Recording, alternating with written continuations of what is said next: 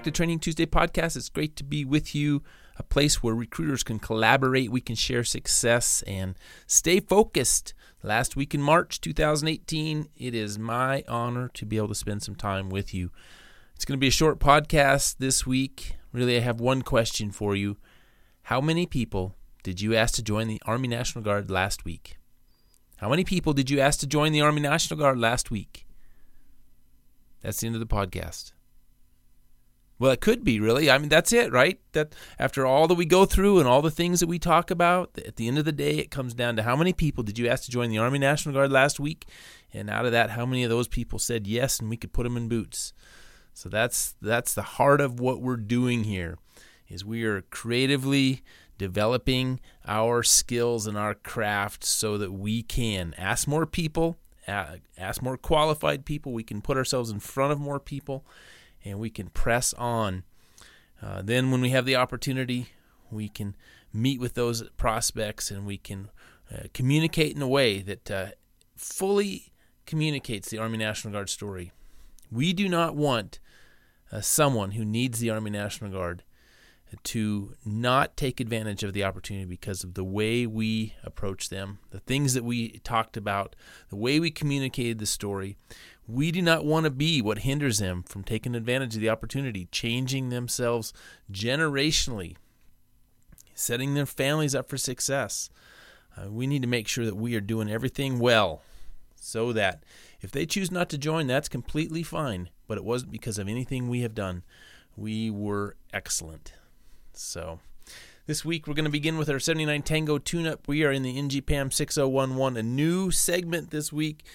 We finished our features last week. This week we're starting in Section 2 on time management. We're going to get into the more specifics of this next week. The first couple paragraphs really are just introductory to this concept of time management. But I think it was important that we just run through the doctrine that we have been given on time management. The first paragraph has to do with just a general statement, and then the second paragraph talks about the principles of time management. So we have a general statement and principles that we're going to cover this week, and then we're going to start getting into the meat of it next week. Very important. Just a really critical thing.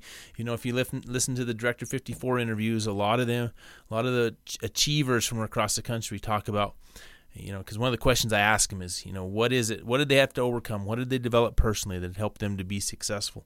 And many of them talk about time management, being able to regulate themselves, set priorities, work through a good plan with time management. So paragraph 2-5, general, says early and careful planning is the key to successful recruiting. This section offers guidance to help recruiter retention NCOs attain and maintain high levels of productivity through complete planning. Adherence to this guidance will A. help supervisors develop attainable goals that will meet the needs of supported units and organizations. B. focus recruiting retention NCOs' efforts on the most productive activities and times of day. And C. show recruiting retention NCOs how to plan their activities to establish efficient schedules that will help make maximum use of their resources, provide adequate time off from duty, and make allowances for the many factors that affect their time. Paragraph 2-6, principles of time management. Recruiting and retention efforts are affected by the availability of the persons to be recruited and those who will help the recruiting program. In addition, the requirements for early MEPS processing appointments, evening MET site testing, and evening appointments with prospects, parents, families, and civic social organizations often make 8 to 5 Monday through Friday hours impossible. Supervisors will monitor their recruiting retention NCOs' schedules closely to ensure that they, A, schedule periodic leave, B, adhere to a relatively normal work week with 1 or 2 days off per week average, and that they do not work consistently long hours. Part of this just cracks me up. And C, are not merely maintaining an office presence during 8 to 5 hours and also keeping early morning, late evening, and weekend recruiting and retention commitments. This is an artificial, counterproductive effort that needlessly builds stress, leads to burnout, and has adverse effects on the soldier's health, productivity, morale, and relationships with family members. Well, there we have the general guidance. Now, I know some of you are scoffing against that a little bit, kind of like in my mind, I was thinking, wow, this, we do work long hours a lot of times. This time of year, we're in harvest. When it's time to harvest and the fields are ripe, we're out there with our machinery and we're working hard, and we're going to work till the harvest is in. Come June, hopefully your harvest is done and we can go back and take the ruck off, like Command Sergeant Major Dave Eustace talks about, and regroup a little bit. But right now, we have to make hay while the sun's shining. That's kind of the euphemism I hear around here sometimes, but make hay while the sun's shining. It is harvest season, and you must be working. But, it's Easter weekend. Take some time.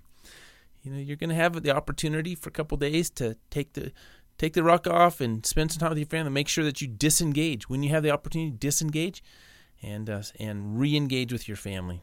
So, good general guidelines for us as we begin that section. Our leadership lesson comes out of the ADRP 6-22. We are in Chapter 6, which is Leads Others. This is in Part 3 of this manual, Competency-Based Leadership for Direct through Strategic Levels.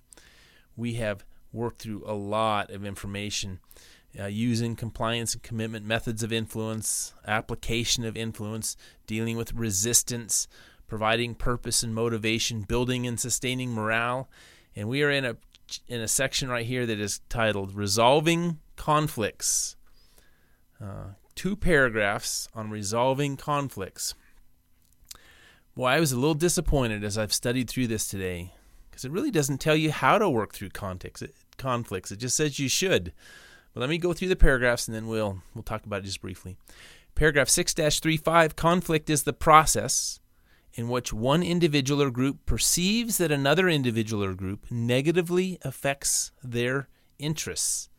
Conflict does not require the involvement of 2 people, nor is it necessarily founded in reality-based or actual circumstances. One person may be in conflict with another without the second person even realizing it or being at fault. As a leader, it is important to identify and resolve conflict before it affects personal and organizational functioning and effectiveness.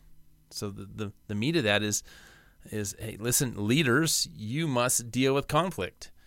And it's hard to and it doesn't give us many specifics, does it, about how to do that.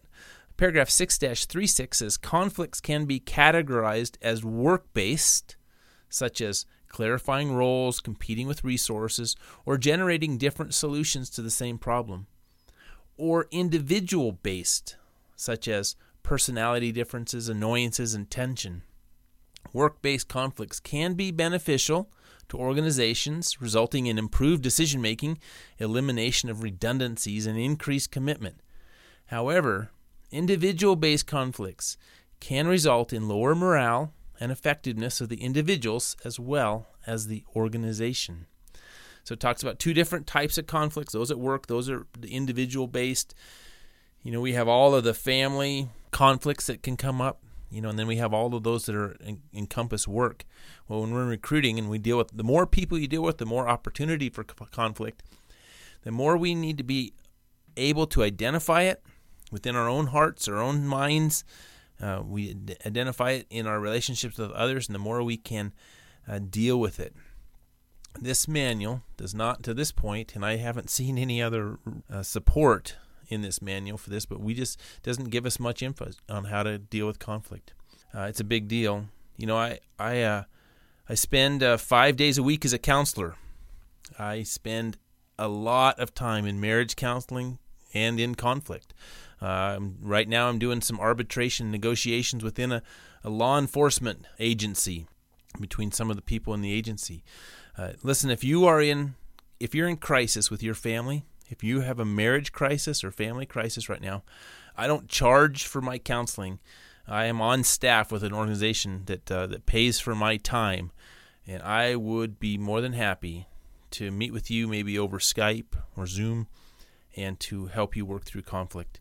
I spend a lot of time doing it, and as much as I dislike it, that's kind of where I found myself, and I really have been able to help a lot of people. So I say all that to, if you're in a marital crisis right now, do not hesitate to call me. I would love to spend some time with you and your spouse, or whoever the conflict's with, and help you work through that. So just wanted to put that out there, because there's not a lot of data in this manual on how to handle conflict, but it's a big part of our life, isn't it? Well, I kind of rushed through the first two segments, hoping to leave myself some time for Chapter 14 of our Secrets of Question-Based Selling by Tom Friess. We've been working through this book. We're in Chapter 14. A lot of good stuff so far, but this chapter has been very, very profitable to read through and to think through, and there's some direct application for us that we're going to hopefully get to in this segment. Chapter 14 is titled Re-Engineering the Elevator Pitch. So when we hear the term elevator pitch, hopefully you understand what that is. It's a short pitch that you might give to somebody if you happen to be in the elevator with the number one prospect in your high school, and you had 30 seconds or a minute to tell them about the Army National Guard, and you would have prepared this pitch so that you could communicate effectively, communicate all the things that you would want to tell them, and so it's kind of like dump trucking, really, but it's really just a sophisticated dump trucking where you have calculated ahead of time what a specific things would come out of the dump truck that would be most beneficial. And he calls this chapter Re-Engineering the Elevator Pitch, and basically starts out by saying, hey, listen, stop elevator pitching. It's not helpful. It's not what you should be doing with that minute or 2 minutes. And so I'm going to go through this chapter, and again, I think it's going to be very helpful for us. Please buy the book, Question-Based Selling by Tom Friess, and read the book. It's got just great stuff in there. We need to be reading, sharpening our skills. We need to be developing our craft. And in this segment of this podcast is not enough to do that. It's just a catalyst, really. I'm a conduit to bring resources to you, and a catalyst for thoughts, and to kind of spur you on and motivate you. But you must be doing some of that work on your own. Hopefully you have the book and you're going through it with us. We are on page 241 with secret number 129. It says, opening with an elevator pitch about the company or product puts a salesperson or sales organization in an extremely weak position. If you're in the elevator with a top applicant or top prospect in your high school, or let's say there's one person, one teacher in your school that's kind of been given some pushback. You've really struggled to get in some of the classrooms because of this one teacher, and you find yourself on an elevator with this one teacher for 2 minutes. What are you going to say? And he says, listen, if you just unload on them, you have put yourself in a very weak position. And this also relates to every sales call we make or every presentation that we make. If we start out with this elevator pitch or this what we would call in the military a bluff, bottom line up front, that in the civilian sales world is really not a good idea. Now, if we're corresponding and we're making sure we're having clear email traffic or something, great. But if you're having an opportunity to spend a minute or two with some very high value target, and you start with the bottom line up front, you might have wasted the opportunity. So we kind of have to discard that mentality when we start thinking through the elevator pitch. Secret number 130 says, starting with the elevator pitch is the quickest way to commoditize one's value proposition.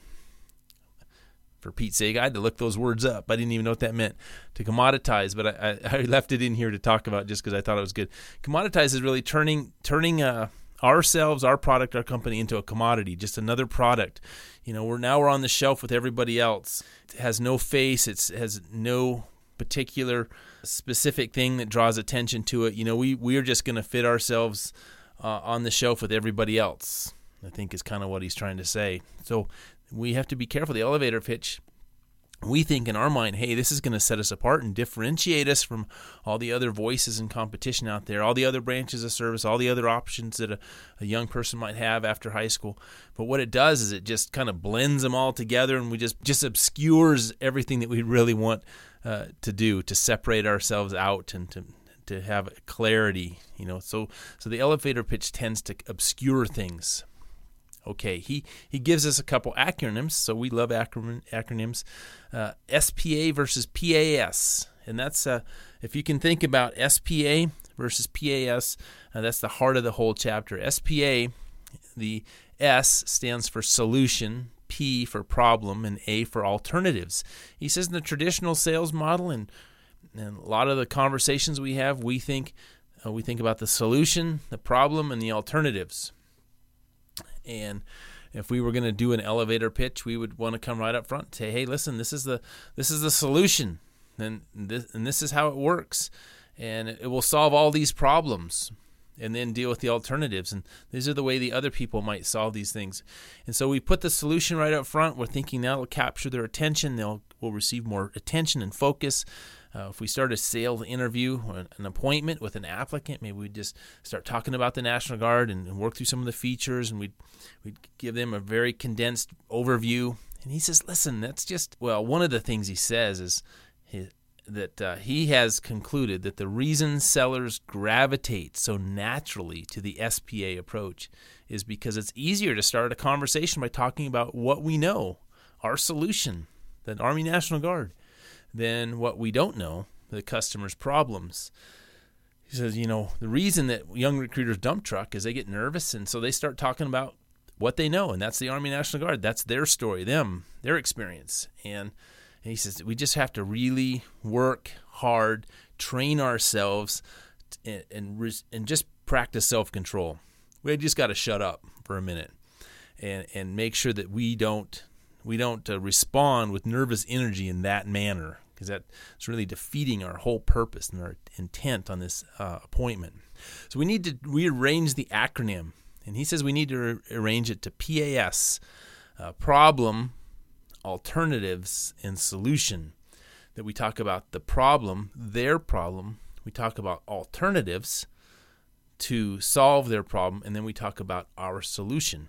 Now, we'd say, man, hopefully they listen that long.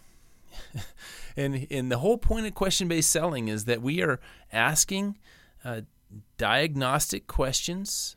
We're working those questions in a way that is creating more curiosity, right? And that's the whole fundamental of this. We're creating more curiosity. We're drawing them into the conversation, and we're building rapport. We're developing a bond with them. And as we do that, they will be gaining interest. By the time we get to the solution, they will have gained some momentum and created more of an interest to the solution than they ever had before we began. And the more I read about this, I think it's not just hypothesis.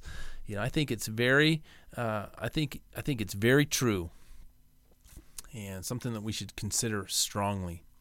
So he says, typically, what this would look like is, because I have this problem, which the alternatives don't solve as effectively, that's why I'm going to choose to purchase or implement this particular solution. So in the mind of the applicant, they're thinking, because I have these problems or this problem or this goal or this plan, and after thinking about the alternatives, which don't seem to quite as effectively help me, I'm going to choose the Army National Guard as my particular solution. Okay, so we have a P plan. I've considered the alternatives, and I have chosen this solution.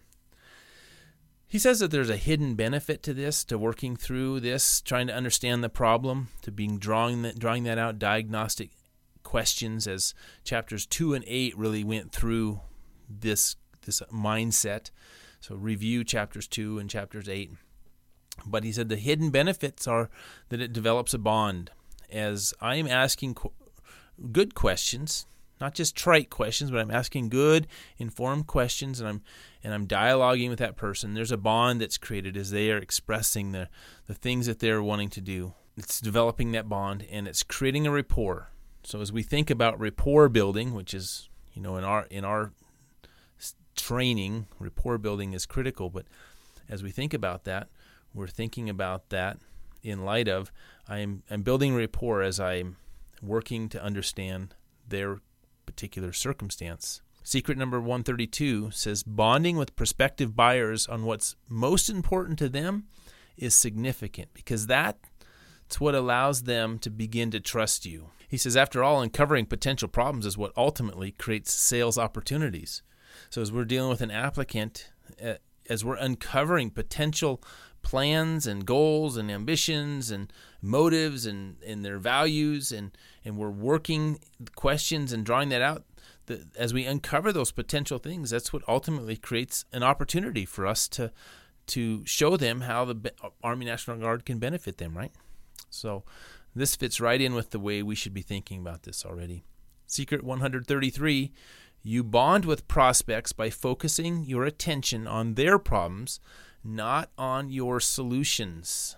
Now, our solutions can be complicated, and we have lots of solutions, and we're excited about our solutions. And that's why we say don't dump truck. Don't focus on your solution. You bond with your prospect by focusing your attention on their problem. And then very subtly and with craft, you bring a solution. So that's kind of the general overview of the chapter. But the heart of it, the real benefit for us is even in a little more precise thinking about that conversation. He says it's not enough to just come up with general problems. And what we really need to work through is trying to find the implications of those problems. And we've talked about this concept throughout the book, but the implications of the problems. And he uses an example of selling water pumps. And this was very helpful and really kind of clicked with me as he went through this with this scenario. So let's say you have a business, you build water pumps, you sell water pumps. And the water pumps are typically used for basements that have flooded. So you have a scenario where basements have flooded, you sell the water pump, and so now you're trying to have a conversation with somebody whose basement is flooded.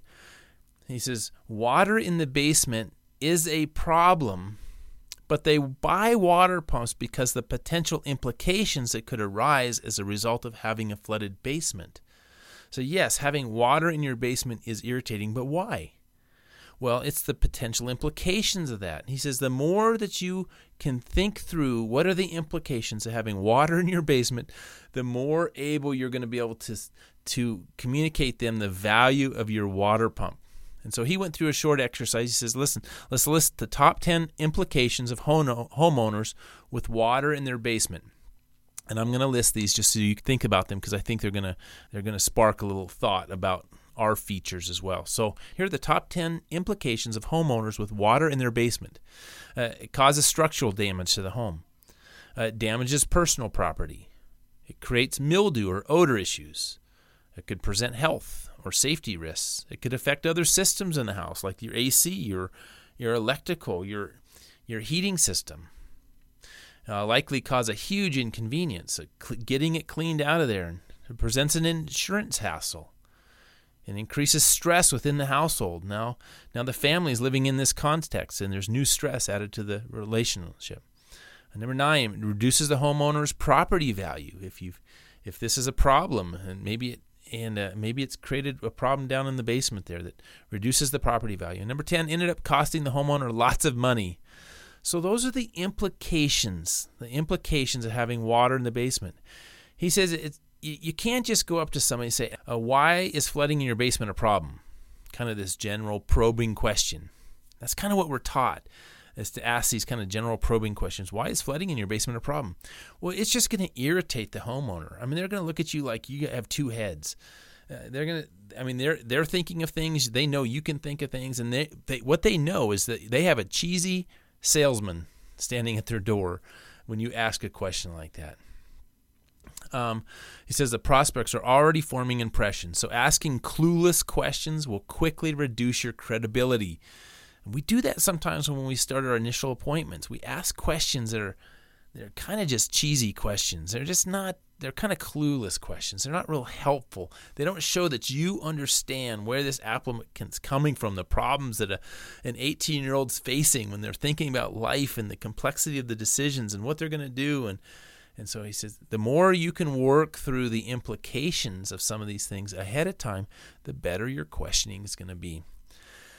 Secret 134, raising potential implications creates one of the greatest opportunities for sellers to establish credibility early in the sales process. Again, you're going to be able to connect, build rapport through these questions. Secret number 135, when prospective customers form the impression that you might be able to help them, they lower their defenses and start helping you to help them. They're now open to that conversation. You say, what's the biggest concern about having water in your basement right now? And let them dialogue and think through that. And they say, we got a bunch of stuff down there. And you say, yeah, man, I can understand that. Is it affecting your heating or air conditioning systems at all? All of a sudden, we've had now a dialogue, and we've actually presented because we've thought through some of the implications. We've actually introduced a problem that we can help them solve, but we've done it just in a dialogue way. We've gained credibility, and we've increased the value of our solutions, which is ultimately what we're trying to do. So I was thinking, just briefly, and really my encouragement to you this week is for you to think through and to do some practical activities, maybe in your office, but to take all of our features and benefits and to kind of work through the implications of them. And I did that just really quickly. I did it with the first one, training. So if you think about T for training as a feature of the Army National Guard, well, what are the implications, positive, negative, in relation to training? Well, if you get training, there's more job opportunities in the civilian world. If you get training through the Army National Guard, you can start in the civilian world at a higher wage. Oftentimes you don't have to start at the bottom. Number 3, you can be of greater value to an employer because of the diversity that you have, because you've learned you've learned a skill, and they're going to teach you a skill. Now you may have diversity to offer. Number 4, you can pick and choose within the company because you have diversified your skills. Number 5, it saves you time and money to be retrained in the civilian world. So you can show up at a company and you're immediately profitable to them because you don't need to be retrained. Number 6, you're able to communicate the language during a civilian interview. And we know this is true. Every trade has its own language. And you're going to get asked some specific type questions about that particular trade or skill. And so if you have already been trained, you can know the language. You're going to be able to communicate in a very profitable way during the interview. Number 7, all your eggs are not in one basket.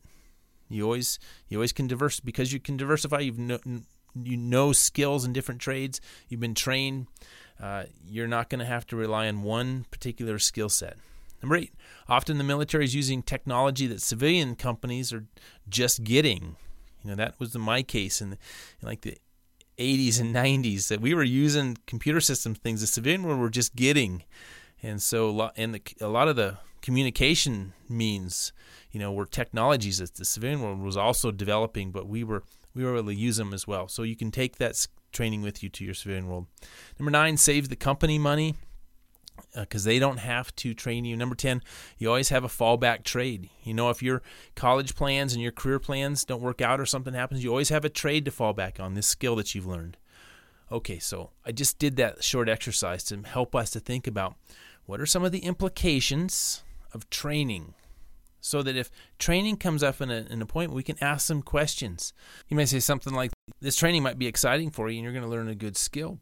Have you ever thought about how much a civilian company is going to appreciate you coming with this skill? And you might not even have to start at the bottom. Would advancing in the pay scale within the company help? You might say something like, it's hard enough to find a job nowadays, but if you can come to the company with 2 or 3 skill sets and the training that's already been provided, do you think they're going to hire you versus someone who has to be trained? It's one thing to get a job, but man, as the markets change and our economy changes, companies often have to lay off. Do you think that someone with multiple skills and diversity within the company are going to be the first or the last person to be laid off? Again, we're just taking these things and working with them to work through the implications. to help them see the greater value. So if they're interested in training, then also we can take that and we can expand it, and we can begin opening it up so they see the implications. And the more implications you talk about and the more things that you bring to them as we dialogue with them, the greater the value of that thing that can help with the training, which is the Army National Guard. And you're the solution at that point. Okay, so we made it through the problem area, the P.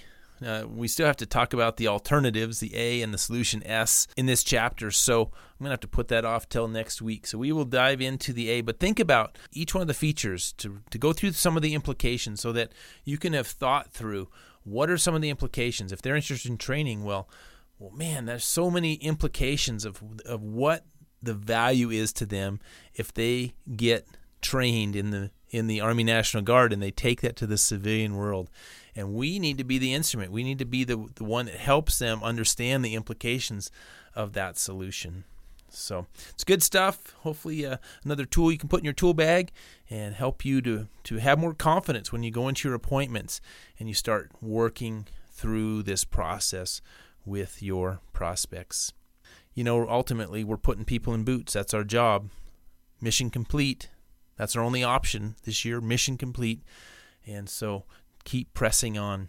I always close with a quote from King Solomon. It says, "If the iron is blunt and one does not sharpen the edge, he must use more strength. But wisdom helps one to succeed." This is Retired Master Sergeant Siggins, out.